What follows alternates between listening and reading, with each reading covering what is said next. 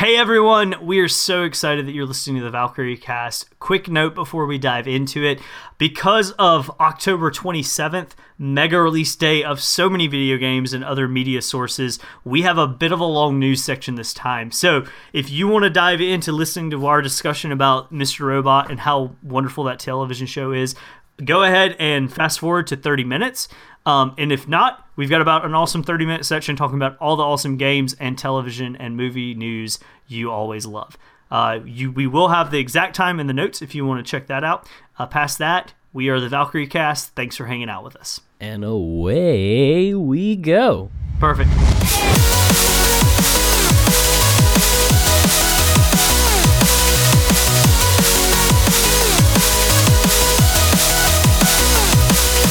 Hey, what's up, everybody, to episode 21 of the Valkyrie Cast. I am your host, Tommy, and I am here with my buddies, Matt, the man who dresses up as Batman for every day of the year but Halloween. It's true. I have a Batman mask on right now. I get in trouble at work, but I was told to dress for the job I won't, not the job I have, so my boss can get over it. And we have Drew, the man who him and his wife dressed up as Link and Zelda for their wedding. It's true. It was gorgeous. Epona song as we walked down the aisle. It was great. I was going to start singing the Epona song, but for some reason the Jurassic Park theme popped in my head, and I went, that's not right. Exactly. You said the Epona song, and I went, doo-doo. Wait a minute. That's Side not note, right. That's Jurassic Park. I would have totally walked down the aisle to like all of Jurassic Park's. Like I think Jurassic Park, Indiana Jones, Star Wars, pretty much anything John Williams does is just amazing. It's just I think Rebecca walked out to something from Ever After. Really? And Pride and Prejudice. We incorporated that film live. Yeah, we actually I think we walked. I don't know what we walked out to. My wife walked down the aisle to Bluegrass. That was pretty epic. It was a Bluegrass cover of Yellow, which is really really good, by Coldplay. So that was kind of cool. I've never. This is one of those things I've never thought about. But you have like random moments in your life when you're just like, actually, that'd be pretty cool for this situation. I was watching a Star Wars: A New Hope, and the music that plays at the end when they get the awards. Yeah, I knew they were talking about. Yeah, I was just like, that would be epic music so to like walk out of in your wedding. So like that's like the only thing whenever that time comes in my life that I'm gonna be like, hey, honey, we can do whatever you want, but here's my one suggestion if it can happen. I just would that like be that my music. One suggestion. I just would like that music to play every morning, like when I walk outside my house to take on the day. Do-do-do-do. I feel like it would be I could take on the day a little bit better. Would be pretty epic. We had a pretty big weekend this past weekend. In one day, 3 of the biggest games of the year came out, which I think it's kind of crazy that they all came out in one day and none of them decided to, change. Those 3 games being Super Mario Odyssey, Assassin's Creed Origins, and Wolfenstein 2: The New Colossus. Of those 3 games, I think I'm the only one who's played one of them. I'm just guessing neither one of y'all played the other 2. Yeah, I don't have a Switch. I mean, rub it in. Yeah, Matt, you're the only one who's pulled the trigger on the Switch. Yeah, but I mean, you guys could have gotten Assassin's Creed or Wolfenstein. That's what I was wondering. I knew y'all didn't play Mario. By the way, I played Mario. That's what I'm getting at with this whole thing. Wolfenstein seems amazing and so intriguing to me, but I have the first one on PC, and I've gotten through like the opening level, and I really like it. But I've just decided I want to play it first because I like going into games like, especially series like that I've not played. I like going in at least like playing through the main series in there.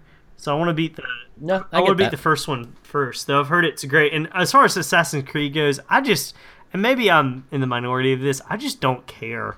And this is crazy because I really loved Assassin's Creed's game at one time, but like I'm just so burnt out on Assassin's Creed games. And it looks just like any other Assassin's Creed game, just in Egypt. And my favorite Assassin's Creed game is Black Flag because they added pirate ships in it. And I mean, who doesn't love pirate ships?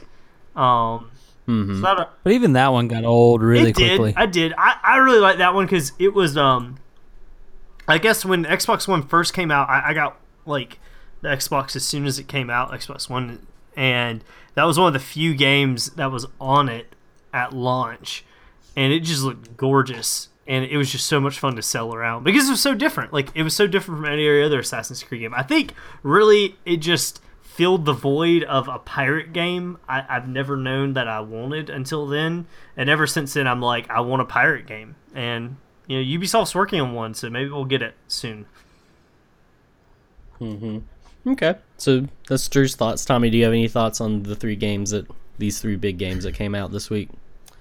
I really want Wolfenstein. I'm waiting to play it until I get a Switch. I don't think it came out with the Switch. It's not coming out on the Switch until beginning of the next year, I think. I know, which is kind of it makes me feel good because that'll be about the time I have the money to buy a Switch, so it'll be perfect. Gotcha. So it's not like eating away at you because technically it's not out for the console you want it on. So I get that. I think it would be great on the Switch since it doesn't have multiplayer or anything. It's just strictly a story-driven game. I think it would be awesome to have it on the Switch. Yeah, I agree. That new Mario themed one that comes with Mario that has the 2 red Joy-Cons. The 2 red Joy-Cons looks really good. It's the hotness, man. I like it. It's a little marked up though because like it comes with the game, but it also comes with like a Super Mario Odyssey like case. Yeah, I think it's $380. And like you get charged like charged like $30-$40 or something for the case, and it's like it's weird. It's not a very good value. I've looked at it, but I mean it's worth it if you want the. But if you want the red, man, Switch, you want the red. Yeah, I know that's what I'm saying for sure. Sometimes you want the red. Man, I want to switch. Sometimes you want the Side red. note, I found... Tommy, what did you... I was just going to say, another game that I just found out is on the Switch. I didn't know, but I was like, man, this is brilliant. I mean, you guys may have never played these, but there's this whole series of games called Jackbox games, which are like party games with people. So you can... And you don't even use your controller, you use your cell phones to play these like trivia games and other like interactive games, and you can have anywhere from... 4 people to like, I think some of them you can play up to like 100 people. It's ridiculous. But I've just heard that they got ported over to the Switch, which is brilliant because you can just take it with you to your friend's house. Because these are games like you can play, we talk a lot about co-op games. That's exactly what this is. These are like fun games to play with anyone. And it's cool because you could take it anywhere with the Switch and set it up and play with people who don't even really like video games, but they'd still like them. I think like I would feel completely fine on Thanksgiving taking those kind of games and hooking them up and playing with friends, so and family, and like it not being awkward. Jack in the Box is super fun. I've spent many of hours with some of my friends here in town playing that because it's easy. You can just pull it up and anybody can just pull your phone out and just play, and it can be anything from trivia games to apples to apples style games to like pointing at each other games. It's really fun. I like too. You can like draw things people. There's one where you draw T-shirts and they fight each other, and I actually really like that game. That one's really you fun. can order the T-shirts too. Like if somebody does a really great one, there's something set up. I was listening to the developers today talk about where like they had it set up where you could order the T-shirts you design, which is real fun. But I just thought that was a brilliant setup because the Switch is this take anywhere console and kind of a game that is even enhanced more by being taken with you places so you can have other people play. So it's kind of a neat idea. Kind of makes me wonder. I've seen where you can buy like mods where you can take out the components of the Switch dock, which are really small, and like put them in a smaller case. It makes me wonder if it's almost be worth it to like buy some smaller device. There's actually one on the market to carry around with you. Yeah, there's I've seen some, but there's a third party one Polygon was reviewing the other day that's like a travel dock that like sets up like it's small enough you can throw it in the bag, but you can still hook it up to a TV and stuff, which is pretty sweet. That's the only thing about it is, man, that dock is just so big. Yeah, but for what it does, it makes sense. But for something like a game like that, it doesn't really make sense. but you would want it on the big screen for the Jack in the Box games. Now, Matt, answer this question, because I may just be misunderstanding this. But like, so you have the Switch, you have the dock. You'll go in the dock so you can throw it on your big screen. Does it not have like an HDMI or a display port out where you can just hook it up to a TV? The Switch itself has a USB Type-C port. Okay. That is what powers it, and that's what sends the information through the dock.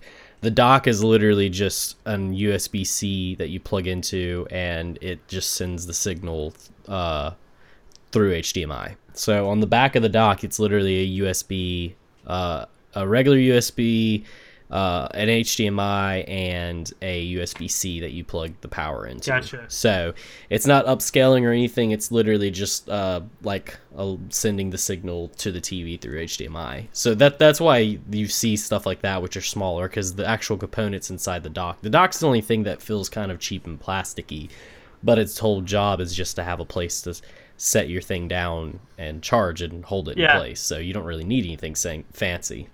Could you just get a USB-C to HDMI adapter? Like if you're going to go and obviously the battery won't last forever, but just for ease of use, would that work? Or I don't think it's as simple as that.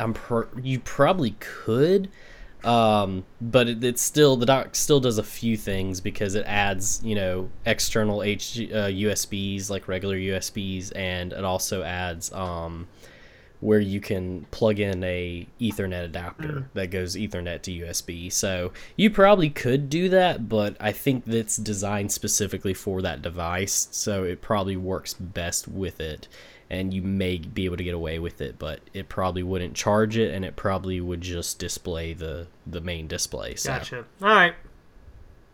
Maybe. So, Tommy, you gave your thoughts on Wolfenstein. Do you have any opinions on Assassin's Creed Origin, or Assassin's Creed in general, I guess? I'm kind of with Drew. I'm just, it's the same thing over and over. And which is fine, because I mean, I guess most first-person shooters are the same way, but just not my thing. Right. Any other thoughts on that or Mario before I jump in and kind of give my 2 cents on the 3? I will say that I agree with what Tommy said about Assassin's Creed. When it first came out, it was this new, fresh kind of feel on like a single-player adventure type game, open world type game, and I just feel like it's just like I know exactly what I'm getting when I buy Assassin's Creed game, and I guess that's good and bad at the same time. But like I remember, for instance, there's a new Shadow of Mordor game that came out a few weeks ago, and I remember playing the first Shadow of Mordor, and it was very Assassin's Creed feeling. Like you snuck around, you climbed things, you killed things, but then that was boring to me, because there were these huge towers you climbed to unlock new zones and new information about new zones. I mean, Ubisoft pretty much wrote the book on that detail. But what was interesting about it was the whole Nemesis system they put on top of it for enemy AI. And I just feel like that, taking that example, that's kind of a similar game to Assassin's Creed that did something new and different that had never been done before. I just feel like there's not been anything new and different about Assassin's Creed games for a while. Besides a new setting and, the pirate ship seemed to be the last one, and even that was just a big whole ship vehicle thing, not something game changing. So I don't know, and I just feel like they need something to spice it up more. I don't know what that is, because Tommy's right. First person shooters, they're all the same, but like when Modern Warfare came out, that first one, even though that's been done to death now, it was new and fresh and interesting, and same thing for a bunch of other games as well. So I don't know. Gotcha. Well, here's what my opinion of Assassin's Creed is. I loved Assassin's Creed. I played every single one. The last one I played was Unity, which a lot of people know Unity was not that great, and it was very buggy, and I haven't played one since then. But this one, I didn't really care for the setting. However, I'm thinking about picking it up because it's gotten very good reviews. It has. Like really good reviews, and a lot of things have been saying that it's the best one since Black Flag, and it's better than Black Flag, if that gives you an idea, Drew. And so I'm gonna wait because I just picked up Mario Odyssey, but I am thinking about jumping on whenever it goes on sale or something. However, I did talk to my friend, actually my roommate from college, Chandler, this weekend. He's a huge Assassin's Creed fan, not like over fan. He just really likes the games, and he was telling me about it, that it's the best one they've done in a long time. And he was telling me a lot of good stuff, and I've looked into it, and it looks really fun. It looks better than I expected. And I do think it's different from the other ones in a lot of ways. I like the fact that it's kind of going even further back to the beginning of the Assassin's Order or whatnot, so we get to see some of that, which is cool. The only thing that had me hesitant was apparently the microtransactions are pretty bad in the game. But after talking to Chandler, they don't really affect the game that much. It's mostly buy to get the really cool legendary weapons early on if you want to, which I'm fine with. If that's all it is, I don't mind that, as long as it's not pay to win, and it's just, I can get this cool, I can get the Master Sword for $5 if I pay. Somebody might want to do that. I would want to do it. I wouldn't do it, but so I've heard good stuff about it, so I'm thinking about checking it out, but not right away. I think it had a as ton for of Wolfenstein, DLC too, didn't it? Like, it was like a ton of DLC for the game. Maybe I was wrong about that. Possibly. I haven't seen a ton, but it may. That's something I'd have to look into. But as for initial launch, it's gotten good reviews. I think IGN gave it a 9, and some other stuff gave it pretty high too. Well, cool. Which is cool. As for Wolfenstein, I really want to play it, but I haven't played the first one. And I'm kind of with Tommy with, it seems like it would be a perfect Switch game, so I think I'm just going to wait for it to come out on the Switch, because I think it would just be cool to play that on the go. Although I think I'm going to want to have to buy the Pro Controller or something to play that, because I feel like it would make it better. But I don't know, we'll see. And then finally, Super Mario Odyssey. I almost said Do you like that Galaxy, but it's that Odyssey. jazz song they got for it? Is it like I haven't got to that part, but I know what you're talking about. I haven't got to New Donk City. So, Super Mario Galaxy, I got it today in the mail because I got it through Amazon, because I get 20% off for being a Prime membership. You should check that out. It's awesome. So I've been playing it. I probably have maybe an hour to an hour and a half into it, and I have to say it is really freaking fun.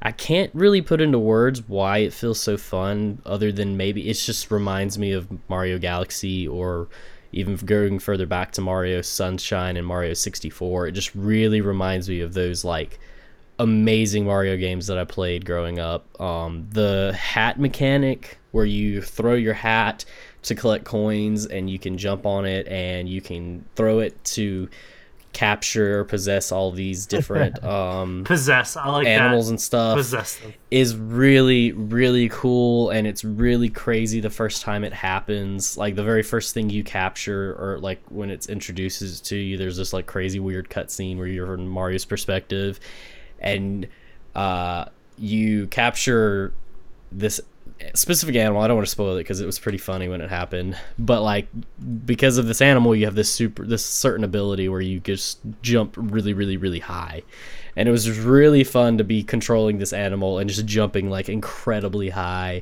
And then you come across another even more ridiculous animal that you get to control, and I was really surprised that you got to control it so early on. And it's just really fun. There's coins and stuff hidden everywhere. I remember, Drew, you mentioned when the game first came out, somebody talked about falling off a cliff and finding something because the designs are like, it was designed to do that. I literally have had that happen where I got knocked off a cliff and then landed down, and it was like, oh, there's a wall over here that looks suspicious. Let me come check it out. And then I found one of the moons and stuff. I just got to the first main like planet, well I guess it's not planet, like world, city or whatnot, which is like a desert world with all these like, it's kind of Day of the Dead or inspired. It's like all these like skull people with like maracas and big sombreros on, and it's really cool and really fun to play and stuff. And so I would throw this in the same category as Legend of Zelda Breath of the Wild and saying this is probably the little bit I've played, it's probably worth getting a Switch for by itself. So having 2 of those games come out in the same year for a console is pretty impressive. So yeah, I give it 2 thumbs up. I think it's dope. And I can't wait to hear what y'all think about it. I'm going to bring it this weekend so y'all can see it and play it. It'll probably be OPE for me, if I had to guess, because that's my favorite rating system that we have. It's the worst rating system. You can't just wishy-washy right there in the middle. Can't even make it.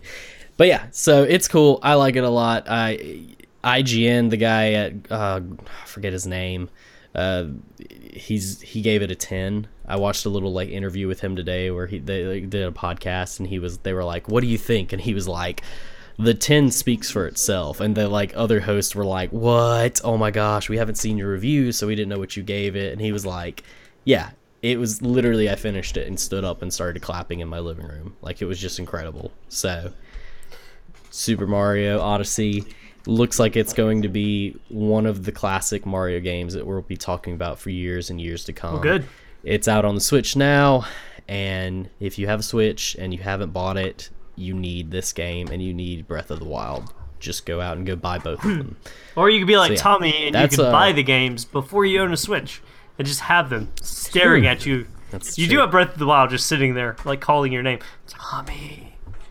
Come It's play. true. I loaned it to a buddy of mine. Has the just Switch.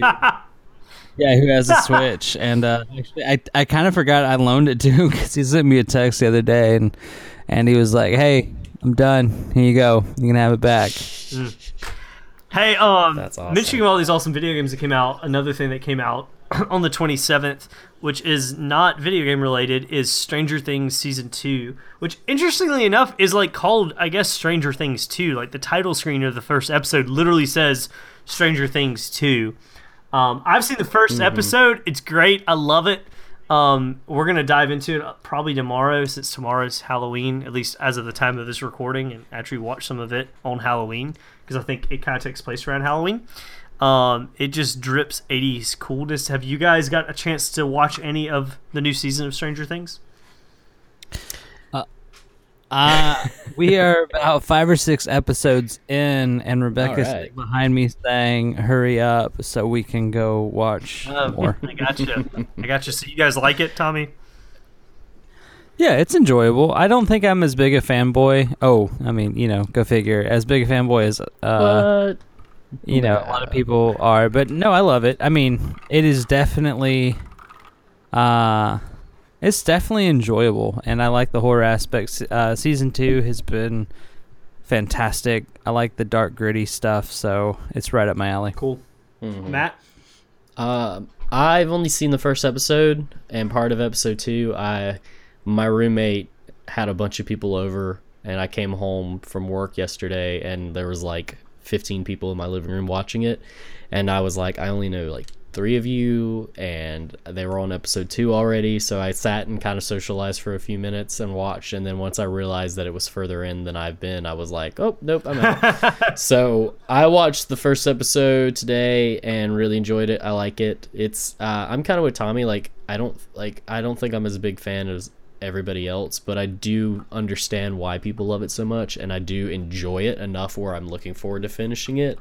I have to purposely kind of separate myself from the hype and the over excitement that a lot of people have, because I get it, I'm just not into it that much. I think some of it, I try to separate myself because I want to be able to enjoy it, and some stuff like this can get so overblown that it can take some of the enjoyment out of it for people who enjoy it but don't like obsess over it. I think some of it, I'm taking my time. And I'm only one episode in, but I think some of it feels like more of the same thing, which is not a bad thing at all. But when the first season came out, first off, I'd heard about it in just such a random way, and then when I finally watched it, it's just so unlike anything I had seen. And part of it was there's just not a lot of like really great kid actors and stuff anymore, it doesn't feel like, and like these guys are doing such a great job and using them in such an interesting way, and it just felt like everything I loved about like 80s adventure movies. and it still feels that way. But I guess I kind of have an expectation to some degree of like what the vibe is, and in the first one I didn't. And so I understand what you guys are saying, but I am excited to dive back into it. I think it's good. I do like the horror suspense. I don't know what you call it element. Maybe horror element's the best way to do it. I don't like horror movies, I would say, but I really love the first season because of those things, and I feel like I like him for this season as well. Just the little I've seen. You talking about the kid actors just reminded me of some other like small news I forgot I wanted to mention, because any of those actors, especially the main two kids, could be an awesome Billy Batson. Oh man, for Shazam! Shazam! Woo! And this week we got news for Shazam the movie that Zachary Levi, who is known for a lot of things, including the thing that I know him most from is probably Chuck. I really liked that show when it was on television. But he is supposed to be playing Shazam in DC's Shazam movie. And if you don't know anything about Shazam, he's kind of like a Superman, like a golden age hero. Magical, but his whole thing is he's a 10-year-old kid who, when he says the word Shazam, he turns into pretty much Superman. And so it's a really, really fun, interesting character. And I look forward to seeing. Everybody's freaking out because Zachary Levi's kind of a scrawny guy, but he's got plenty of time to buff up. And a lot of these actors who play these big superheroes and get buff, like, they were skinny to start with. So it'll be fine, and I'm really excited for that. So there's a little extra news thrown in there. I love Zachary Levi. I think it'll be fantastic. You're excited about this. This is a superhero movie you're excited about, right, Tommy? I am, and I mean, but it's largely because of Zachary Levi and the director. Who's the director? Speaking on horror notes, dadgum, I can't remember his name now. He did Lights Out and Annabelle 2. I got you. Hold on. Nope, that's a short. Dadgummit, well, I can't find No, it's the same short. It's the same as the short. Oh, is it? For Lights Out. Yeah. Oh no, I pulled up Shazam. While we're pulling that up, I will Zachary say that I Levi. hope Dwayne Johnson David is F. Black Sandberg? Adam. Yes. Who's Black So Adam? Black Adam is like the reverse of I know who The Black Rock, Adam is. man. He's been rumored. Oh, yeah, he's yeah, been I forgot rumored about to that. do that for like a while, like it's a standalone. And Oh yeah, I think they had him slated for that before Affleck was Batman. So Yeah. if I'm assuming that's still gonna happen. But well, let me tell you, there's- Black Adam it's- and Shazam or Captain Marvel are fascinating characters. Like I think it's so cool. I like the idea that it's a 10-year-old boy who has superpowers. Because I mean, who as a 10-year-old boy didn't want to have like superpowers? So Oh yeah, it's gonna be awesome. So that's our news for today. 30 minutes X-ray in, vision. here we are. There's a lot that happened this week. I told you it was a big weekend. how- That was just the games. Yeah, I love how basically. some weeks like we have no news and it's like, yeah, we're like scraping the bottom of the barrel to like say something in the news section, and then other weeks we're like, yeah, well, now we are halfway through an episode and just now getting to the main topic. We really could probably do like an entire side episode just for news, but it's all good. All right, so that's our news. Thanks for listening. Now we're going to dive into our topic of the podcast, where we are talking about a show that we have been watching recently and that all three of us very much enjoy, that just got a season 3 that started, I think, last week. Maybe in the week before. It's hard. They all kind of blend together. But we are talking about the show called Mr. Robot. Yeah, This it is a started very- like 3 weeks ago. Okay. I feel like that was just this past week. It does Goodness. feel like Hey guys, November will be like this week. Just heads up. So That's time weird. flies by. Oh man. Yeah. Time marches So on. Mr. Robot is a show about a kid named Elliot who's a young programmer, and he works for a cybersecurity engineer company, but he's also like a hacker, and so like he can do all this crazy stuff because he's like super smart, but he's also got like super social anxiety and all this other. He's a very fascinating character. But yeah, let's talk about, where did we hear about Mr. Robot? The first time I heard about it was, I think I saw a commercial because it's on USA, and I saw a commercial for it, and I was like, hey, that's that actor who, the only thing I remembered him from was he played the the Egyptian guy. Dang it, in Night of the Museum, he plays the mummy guy. Yeah, he's They open the sarcophagus and he's Ra or whatever his name is, and I was like, "Hey, that's a guy from Night of the Museum." I know he's been in other stuff, but that's the first thing I thought think it's from. Akhman Ra. Does that sound right? Akhman Ra. Yeah. That's right. Gotcha, guys. Don't Probably. worry. So I remember seeing it and thinking it looked interesting, but never really watched it. But until I met it, I think my boss actually mentioned that he'd seen it, and then Tommy, when you had said something about it, I was like, I need to watch this show. And I watched the first episode, and I was immediately hooked and interested, and I just like dove straight into the first season and finished it in like a week. Yeah. So I had a really good friend, Matt, who has always had great recommendations on music and television and everything else. He told me about it probably in season 1, and it was just one of those times, and you guys who are listening, y'all probably understand this. We understand this. We just live in a era right now where there's so much media that, like, you just can't consume everything, and it was just one of those things that I just didn't get around to watching until just the last few weeks. It actually popped up on my TV. We have a Amazon Fire TV, and it popped up as like one of the recommendations, and I'm just like, man, I've been needing to check that out, and really fell in love with it. But I can honestly say, like, part of the reason I didn't initially watch it was because it was on USA. I don't know why. Part of me thought about, all I could think about was Burn Notice, and thinking about how not good of a show that was, and I think that was on USA at one time. Shut your mouth. Do you like Burn Notice? I like the first 5 seasons. The last 3 were kind of well, and formulaic. I don't even necessarily think it was terrible. It just wasn't anything special to me. And, like, I guess I said this before we started recording this, but Mr. Robot doesn't feel like a network TV show to me. And I know that's a weird thing to say, but, like, I would agree. But with that. it feels more like something like Netflix would produce, or something that or something from HBO or Stars. Yes, or Stars or something like that. It's got this series feel like Westworld and like Game of Thrones, and maybe it's just because I got so enthralled in the world, but like it has this suspense building like Game of Thrones and Westworld and some of these other Netflix shows like Stranger Things and stuff like that. It just, I don't know, and the level, it's really well put together that I was a little bit surprised by it. But I don't know, that was Matt, and now I regret not watching it earlier, because I text Matt the other day, like once I got like a few episodes in, I'm like, man, I'm sorry, thank you for recommending this so long ago. I finally got around to it. So, Tommy, what about you? Mm-hmm. So I need to start off by saying I'm hurt. I think I've been telling you guys to watch Mr. Robot forever. But no, and we finally did, because you wanted to talk about it on the podcast. Yeah, so it's true. Thank you, Tommy. Yeah, but coincidentally, it was last year. I was on set for a movie called Celeste, and Hey, buddy I was on set for that too. Yeah. Stranger Things had just dropped, and I remember it was one of the days we were going home early, and was going home to go watch Stranger Things, and Michael goes, dude, I started an episode of Stranger Things, and then I stumbled across the show called Mr. Robot. Go watch it. It's better. And I went, but everyone's talking about Stranger Things. He goes, I don't care.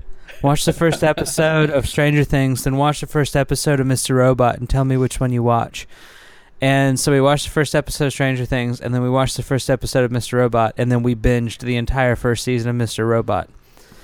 Yeah, that first episode of Mr. Robot, like, by the end of it, I was like, I'm not really sure what's going on.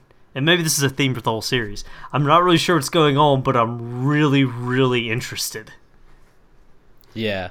I think that coffee house scene, to me, Oh, yeah. it was so interesting of a scene and just a little sequence that wasn't even really important in the grand scheme of things, but like it told me everything I needed to know about the main character and made me go, I don't care. Basically made me think that I don't care what this guy ends up doing, I like him, and I want to know what happens to him. And I think that's what kind of solidified my interest in what was going on in this world, because it really is computing, especially if you're not tech savvy or computer savvy at all. Yeah, and I loved it because, I mean, I grew up, I've got, Clay, who we've had on the show, and some friends of mine are legitimate IT nerds, and growing up, my mentor is actually one of the higher ups and working for IT, and he taught me how to build computers at 15, and just so I love that world, and it's really cool to see. I don't know. I think that they kind of exist in the realm of plausibility to a certain extent. On the computer side, and I've always been fascinated by things like Anonymous. And the first season really seemed to be heavily influenced by socio hacking, anonymous thing, Hacktivist. And so hacktivist. Thank you, hacktivist. But I mean, really though, like it.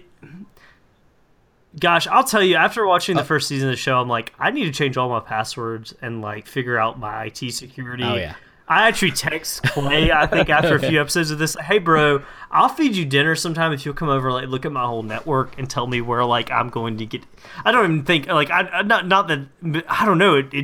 It's crazy because so much of this is in our everyday world that this TV show addresses. Because even though some of it's a little outlandish, you still hear stories about. I mean, what is it? Equifax just got in trouble for a huge hack. And lost tons of people's information. It's just wild. Well, I mean, I posted an article on my personal Facebook page, probably I think it was just last week or 2 weeks ago. Get a little tech speak here. WPA2 is kind of one of the like Wi-Fi stuff. Yeah, and like so, there's a huge hack that's going around, and so go up to if you have no idea what I'm talking about, go update all of your software. Go update your router firmware, because they don't found use this public huge Wi-Fi for a while. Yeah, exactly. Because the bad part is the more technology that we ingrain into our lives, the more we are susceptible to people brutally entering that. Yeah. I had some kid in my neighborhood when we first moved into our house who kept hacking my Wi-Fi, and he was freaking seeding off my Wi-Fi, and I mean, I had a pretty strong password, and so now I've changed over to I use phrases now, and so if he's ever somehow able to get in my Wi-Fi, I get the last laugh because I have a phrase that I've left specifically for him. Should ever enter into my Wi-Fi. Yeah. Let's Tommy's Wi-Fi passwords. Jimmy, I am going to get you. Stop it. How did he know? Let me ask you guys this question, and this show is pretty spoiler heavy, so we're gonna give a spoiler warning here in a minute and really dive into kind of some of the meat of it. But what do you feel like is the what kind of genre does this feel, kind of, because it feels like it kind of has got a little suspense going on in it, or not thriller, but it's got this suspense it's constantly building. I guess, what do you guys think it fits in there? And even kind of taking that and distilling it down even further, who would like this? Like, who do you recommend this to go to watch it? Everyone. Yeah. I think it falls into drama and thriller and maybe even I guess crime, yeah. IMDb has it as crime, thriller, and drama, and I think definitely the drama and thriller. Yeah. But no, I would recommend it to anyone. I've been telling everybody about it. My only hang up, and I think you can get past it if you're interested enough in it, but I think it's one of the things that makes it more interested to us specifically. If you don't have a decent knowledge on computers and basic stuff, it can be even more overwhelming, because like half the stuff I don't even know what they're talking about, and I am more tech savvy than a lot of people. Mm-hmm. And so for example, my best friend Russell and his wife Susie have been watching it, and they made it 3 episodes in, and he texted me and was like, or when I saw him, he looked at me and said, "When's Mr. Robot get good?" because we're 3 episodes in and I'm completely lost and I have to pause and explain stuff to Susie that I'm not even 100% sure I know what is. And I was like, trust me, you're at the point where it's about to get more interesting. And I said, and then there's going to be a point where it just gets incredibly interesting. And we'll talk about that here in spoilers in a second. But I think that's one of the pros and cons, because like we just said a minute ago, I think what makes it so interesting is how much of this is rooted in reality. My boss even talked about how like a lot of the tech lingo that they use and a lot of stuff they're talking about is real stuff. Yeah. Like, I mean, they mentioned DDoS attacks, and they use a Raspberry Pi to like hack something, which is just Kali like a cheap Linux little computer. Is one of the security-based Linux operating system. Like they really did their research when they created the show and as they write the show, and it's something that I really appreciate about it. I agree, and I think that's benefits it and disadvantage, and is like a disadvantage for those people that when they mention the Dark Army doing a DDoS attack on the government or whatnot, and like you're just like, oh, okay, I don't know what that is. But like for us, like I know what a DDoS attack is. I'm like, oh, that's interesting. That's really that could affect a lot of stuff and blah blah blah. So I think that may be hard for people initially if they don't get caught into the characters and trying to be like, what the heck is going on? Because especially in the beginning and really throughout the whole thing, there is a lot of unknown and just being like, I don't understand any of this means. I gotta say this though, as a person who's been a victim of several DDoS attacks, it is nowhere near as exciting as Mr. Robot makes it. It is the most frustrating and really boring. I mean, honestly, like they make it seem like this quick thing, and it's that whole episode. There's like an episode early on. It may have been like the second episode where there's like a big hack.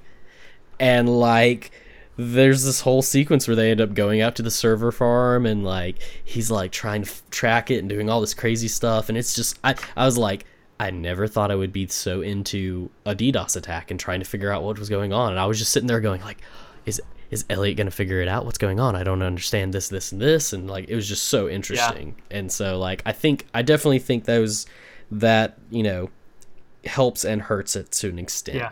But I think anybody can still enjoy the show. I'll say, what I agree with everything you guys are saying. I feel like I'd recommend it to anyone, though. I think if you're a little more tech savvy or if you're working in the tech world, you'll appreciate it more. Another thing, I really like it, but I also think it's one of those things because I had a similar experience of like me and my wife watched it and my wife just got confused, and I did too. And finally, about halfway through season 2, I was like, okay, I'm just always going to be confused, and I'm okay with that at this point. And I think part of why that happens is this show, as well as probably Sherlock, do some of the best jobs at illustrating what's happening in someone's mind, like filming and like portraying thought.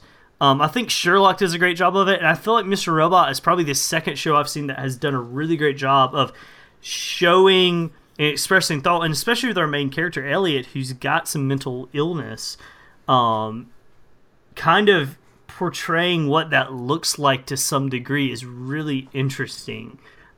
and kind of I finally like have been telling people when I've told them about it, they're like, I don't really know what's going on. I'm like, you're not really supposed to. Like, you're finding out things kind of at the same amount of time that the main character is, because he's not 100% sure what's going on in his mind. And I don't know, it's just really interesting to me. I think they do a great job about that. That's probably the one thing I appreciate the most, even outside the tech side, is that like they take thought and what's going on inside of people's heads, because like I love the perspective, and we're getting close to spoiler territory here, but I don't think this will spoil anything, is I love the perspective. The whole show is perspective that you're this make-believe friend that Elliot's made up, and he's telling you what's going on. Like, he's talking to you as stuff's happening and asking you what you think and your advice and everything else throughout the show. I love that perspective. That's so unique and interesting, and it just works so well for this show. And while I'm thinking about it too, I want to throw out for those who are interested who maybe don't have, a huge technological background, especially inside networking. Something cool, geekwire.com and I think wired.com, they do kind of like an episode recap, and they check the validity of the hacking tools and the technicalities that happen in each episode. But then they also break down and they kind of explain what it is. So if you watch it, you don't know, or you have a decent idea, but you want to learn more, they're really cool articles about, that just help you dive deeper into understanding that world. And it's always fun to learn, in my opinion. Like, it's kind of cool to keep up with some of this stuff. Yeah. I agree. Okay, so is it time? I think it's time. So from this point on, this is the spoiler section of this talk, and trust me, if you want to watch this show or even think you might be interested in watching Mr. Robot, stop now. Just turn it off, and when you watch it, come back and you'll know exactly what we're talking about. But from this point on, we are talking spoilers, and the most important thing I think we're going to talk about is the character of Mr. Robot. Yes. From the very beginning, we have this character called Mr. Robot. He's this hobo that just shows up and basically introduces Elliot, our main character, to this organization called F Society, which is basically a hacker organization. And the whole first season is about them building up to this huge hack. And slowly but surely, Mr. Robot kind of inches Elliot into this organization to the point where he kind of comes up with the idea, and he really almost pretty much executes everything. And so that's it. And the big thing is, you want me to go ahead and say it, or do anybody want to chime in? Well, on it? Let's just ask the question: who is Mr. Robot? Mr. Robot is actually Elliot himself, the main character. So turns out Mr. Robot, the hobo-looking character who we saw, isn't real. He's all in Elliot's He was real. head. He was his dead dad. So he was real. The character that is Mr. Robot is actually Elliot's dad, who he mentions a lot in the beginning, who died of cancer when he was younger. And so basically Mr. Robot is this, made-up character that pops up that Elliot thinks is real, who is based on his real dad.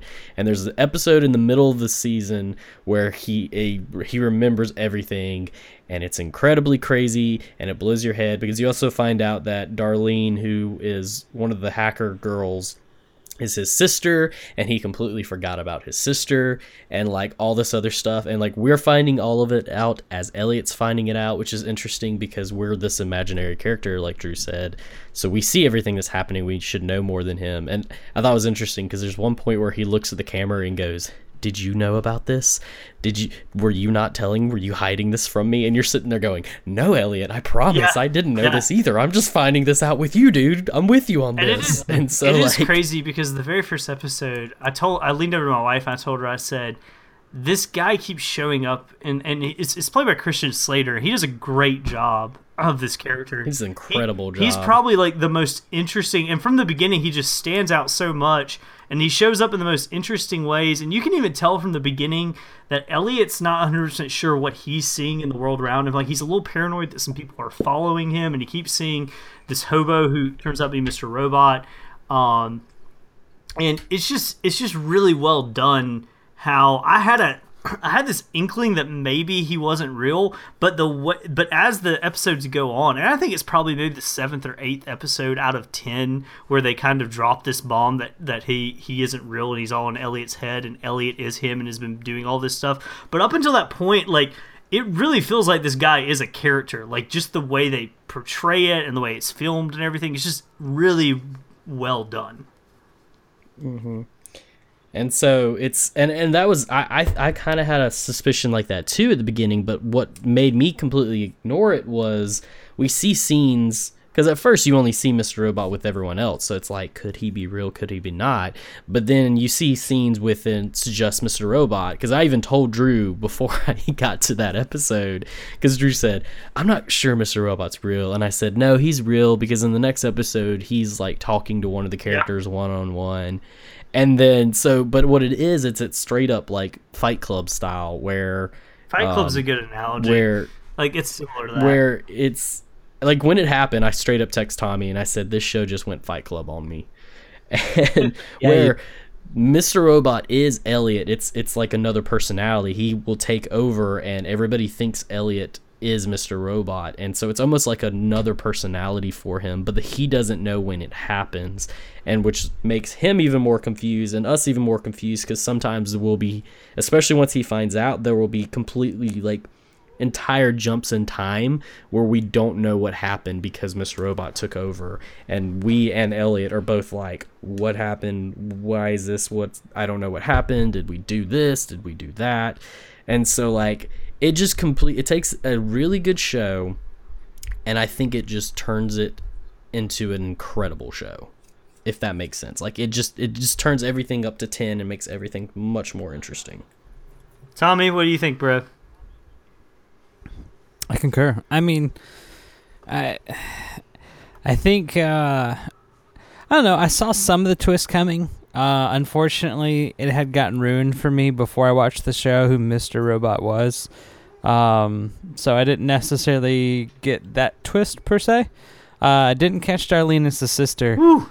But honestly, the thing that I always come back to is the episode where his friend gets kidnapped. Oh.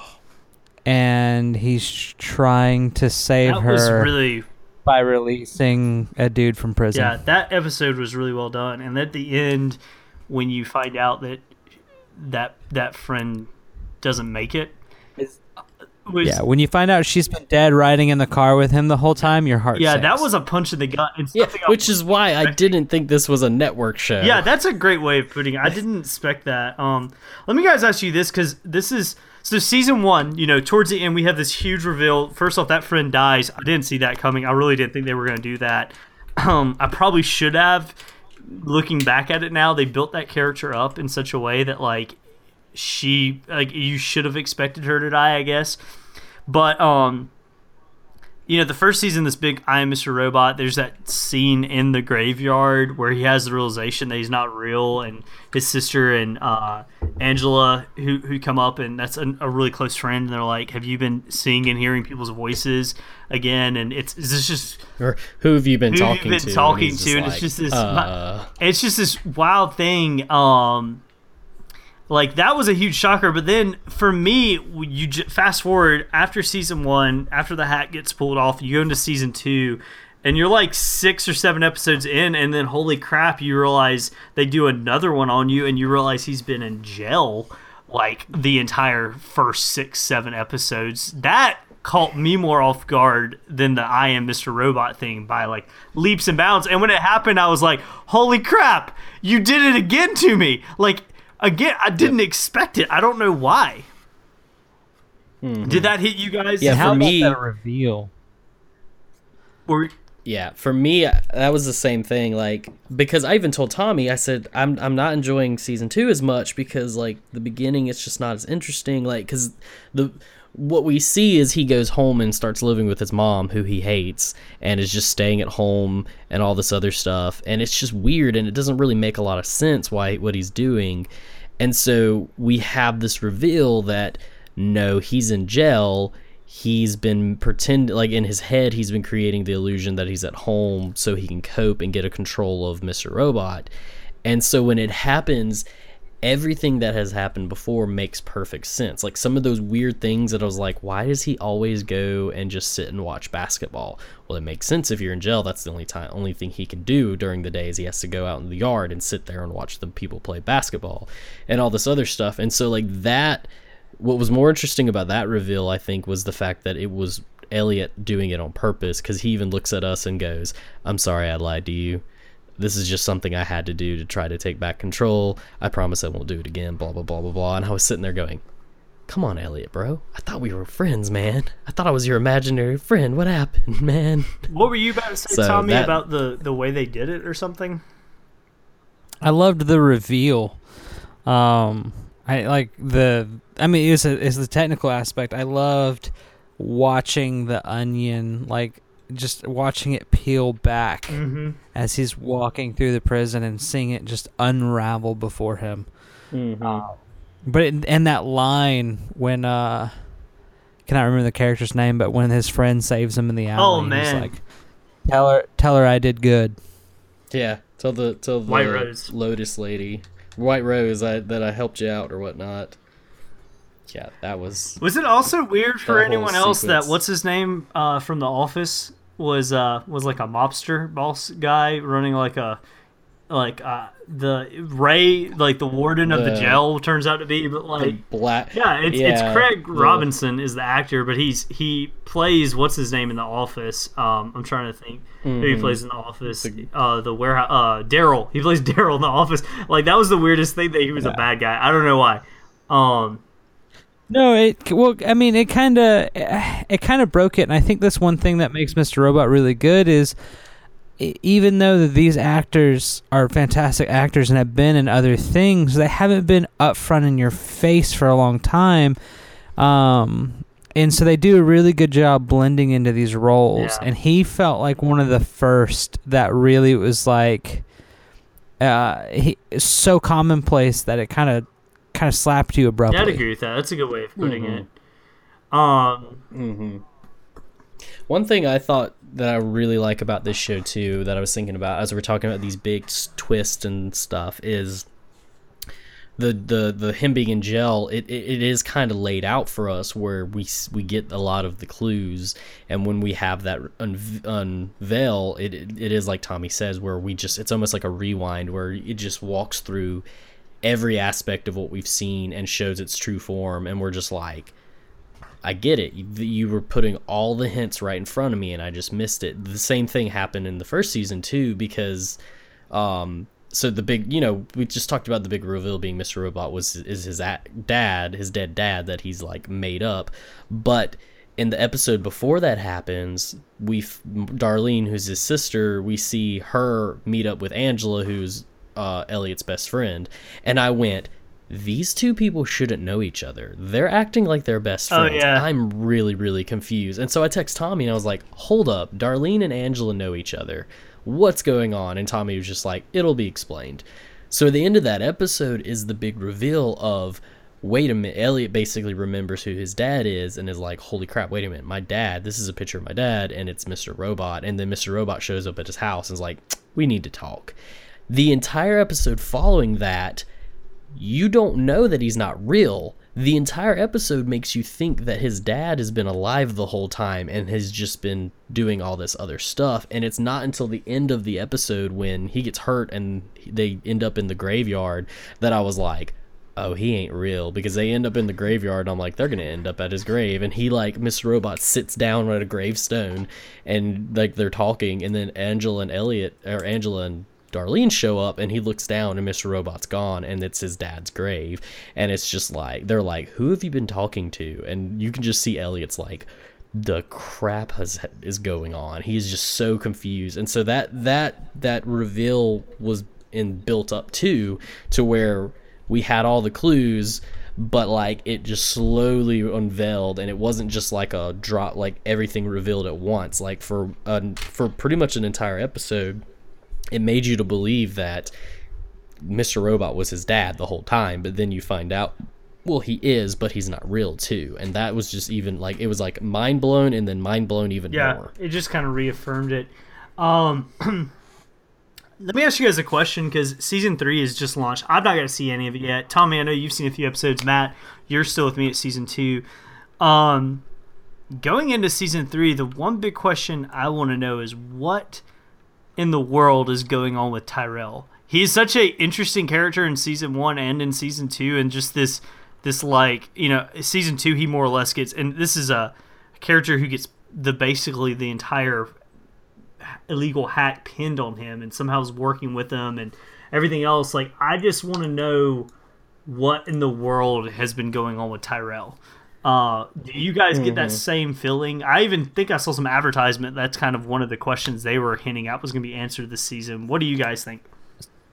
they do bring Tyrell back in the third season, and where I'm at, they don't necessarily answer that question, but they do heavily incorporate him again back into the series. Because he's pretty much missing in season 2. He's just this figure in the background all of season 2. Yeah, but for a long time in season 2, I actually wondered if Tyrell was one of Elliot's personalities. I thought that as well. Yeah, I thought that too. And even Elliot at the end of season 2 thinks that too. That's true. And for that moment there, I was like, no, I think you're right, Elliot. And then it's like, oh, nope, we were both wrong. Dang it, Elliot. You totally had me believe I gotta say, I thought it was like that. Masterful storytelling, how they incorporated in the getting shot by Mr. Robot early on in the season and pulled that back so beautifully at the end where Tyrell's got a gun pulled on him and he's like, you're not real.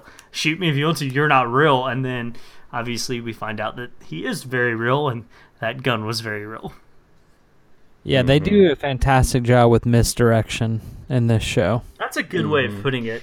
And the cinematography is so freaking good. It's just, oh my gosh. The visual storytelling is some of my favorite. And I haven't seen a show like this that's impressed me this much in a while, and I've thoroughly enjoyed every moment of it, and I'm super looking forward to starting season 3. But I think because the other seasons I just watched all of it at once, I think I'm just gonna wait a few more weeks until they finish the whole season so I can just kind of watch it all at once.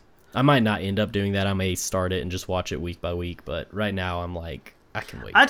Yeah, we're kind of doing that. I took Mr. Robot. It took me a while to get through the 2 seasons because I intentionally only watched maybe 1 or 2 episodes, 2 max at a time, because there's something about it, and we're losing this more and more walking into the modern era. There's something about suspenseful television like this that, like, having some time to mull over like what's going on between the episodes and such really adds to it. Like, I don't really know how to express that anymore. There's something, I mean, I liked when Stranger Things is a good example, going back to that. I liked the Stranger Things. I watched the first episode of Stranger Things at night by myself, and then like 3 days later decided finally to watch it again with some people, with my wife, and to dive into the series. But we took it like 1 episode at a time, and I think part of the suspense of not knowing what's going on and building up was amplified and made even better by extending the story out rather than just diving into it and blowing through it. What do you guys think about that? Is that something that we're losing, or do you think that's some value in the fact that this is coming out weekly like traditional television does? I don't know. I think it's to each their own. I have friends who binged, who had finished, the season by midday, the day it dropped.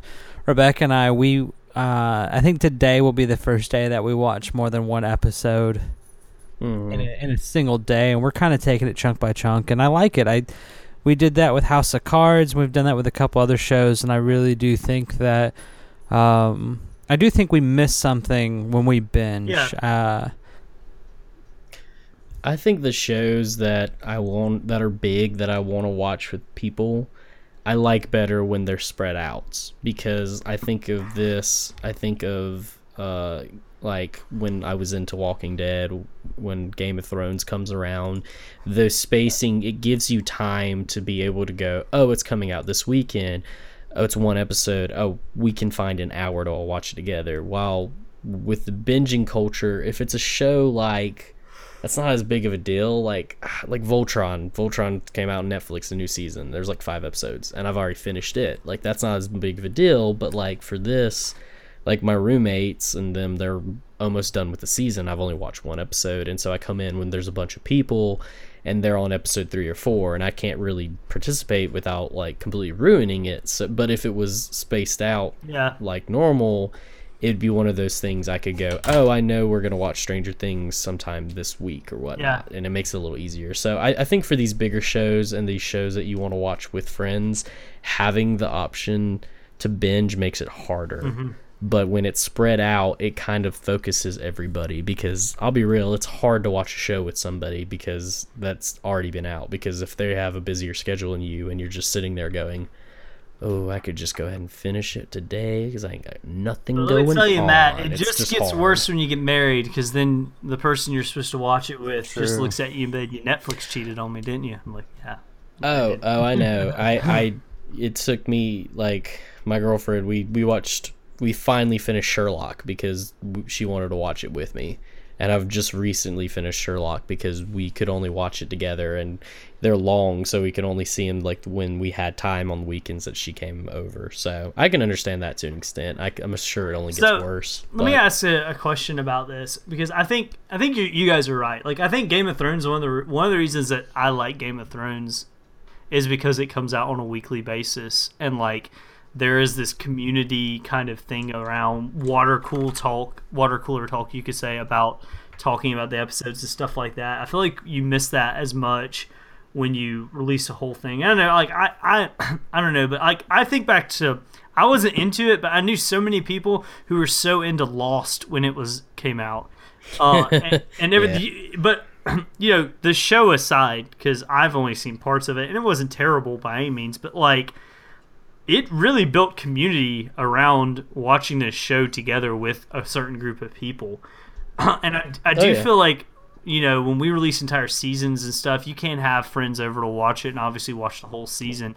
But I feel like we're missing something of that weekly ritual, I guess you could say, of we're going to come over on Sunday night and we're going to watch Walking Dead. Or we're going to do this or that or another. And I hope that doesn't go away, I guess is what I'm trying to say. I think there's some value to it, especially in stuff like what Mr. Robot does, where you have this suspense and you have this kind of, you know, drama thriller that just seems to be heightened when, you know, end of a season hits, and there's going to be months until you really know what's going to happen. It's a little infuriating. At the same time, it's really builds and makes me want to watch it even more. I agree. I mean, I think that's a valid point. We still do, like, we do Rick and Morty parties. We used to do Walking Dead get-togethers, not because I care about Walking Dead, but just because it was a good time to sit around, eat chips and dip, and hang out with friends, and, you know, watch a TV show with it. So I think you're right. There's something to that weekly ritual that just adds something to the social aspect, as opposed to sitting down and binging something for 6-7 hours or I agree. Whatever. And you know what a weekly ritual that I think everyone should be doing is listening and downloading this wonderful podcast we do every week to make it part of what you do. I know it's a little cheesy. That's right. But no, it's easy to make it a part of your weekly schedule because we bring an episode out every week unless the hurricane shows up. Or we just forget. I don't think we've been that bad. I think we did miss one episode just because life. Yeah. It's because I moved and crazy stuff happens. But it's okay. We got it out like later. Yeah. So it's all good. Yeah. So speaking of our awesome show, we are planning towards the end of the year, probably mid-December, mid to late December was one of our last episodes of the year. We are planning to do a live episode. We'll either we're trying to figure out the details on that, so we don't know exact time or date, but we want to get it thrown out there. If you listen to the podcast and you would love to listen to us live and be able to actually interact and ask questions and be a part of the conversation, that is our goal for doing this. So we want to try to get as many people watching as possible so we can make this cool and happen. So keep an eye out on details of that as we figure it out, but it'll probably be our end of the year episode. So it'll probably be the mid to late December. So yeah, if you're interested in that, it's gonna be a blast. Definitely keep an eye out. It's gonna be really cool. It's the best way we can figure out about having all of you actually be on the podcast because we don't have enough mics for that, basically. So this will be the best way. Jump in the chat when we get all this figured out and tell us what you think, and tell us if you think we're terribly wrong or right, or if you like Burn Notice like Tommy does. Yep. And if enough people watch and enough people like it, maybe it's something we'll do more regularly if we figure that out. So, yep, that's it. Y'all got anything else you want to add? No, man. Mr. Robot's great. Watch it. Sorry. Yes. Mr. Robot's awesome. What you got, Tommy? Tommy's got something he wants to add. Slightly off topic, going back to our news, they just announced a date for Doom to hit the Switch, and it's November 10th. Boom. I'm gonna Breaking have to give me a news. Switch soon. November 10th, Doom on the I'm Switch. actually really intrigued by the Doom VR game they're coming out with. I think that looks. Me too. Doom VFR, virtual freaking reality. Yeah, I really want to that's get. what There's it a Rick stands and for. Morty VR game, Tommy. I don't know if you know this or not. I know. Oh, I'm well aware and really want to. pair it up. Awesome. I really need to get my Oculus. Yeah, I back got to get set my up. setup as So, well. I gotta get one. Yep. Guys, Yep. did you hear about the computerless VR Oculus is dropping for like $200? Yeah, it's actually gonna be, I think, 200. No computer needed. It's actually got better lenses, evidently, than the Rift does. But I also don't think it's going to be able to do as many powerful games. I think it's probably going to be a little bit of a compromise in that sort. But it sounds pretty awesome. Oh, I mean, to me, I take it as kind of like the Switch. I want to get it, and I want to throw it in my travel bag for work. Yeah. So if I'm sitting in a hotel room, I can look like a moron, and nobody has to watch me because I'm alone in a hotel Exactly. room. That's a good way to put That's it. right. Yeah, I've heard good things about it. I'm interested to see what Oculus has coming. VR looks very bright. I know that Respawn which does Titanfall games, is working with Oculus to develop a first-party game, which would be really interesting. And I think that's coming out early next year. So we'll probably have to do another VR episode at some point to kind of update what's happening in that world. There's a lot of good, exciting Because stuff. virtual reality is becoming an actual reality. But, And that's our episode. Thanks for joining us, guys. You can find us on all the social medias, including Facebook, Instagram, and Twitter. Just search The Valkyrie Cast.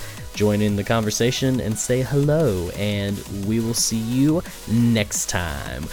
We are The Valkyrie Cast. Wubba lubba dub dub.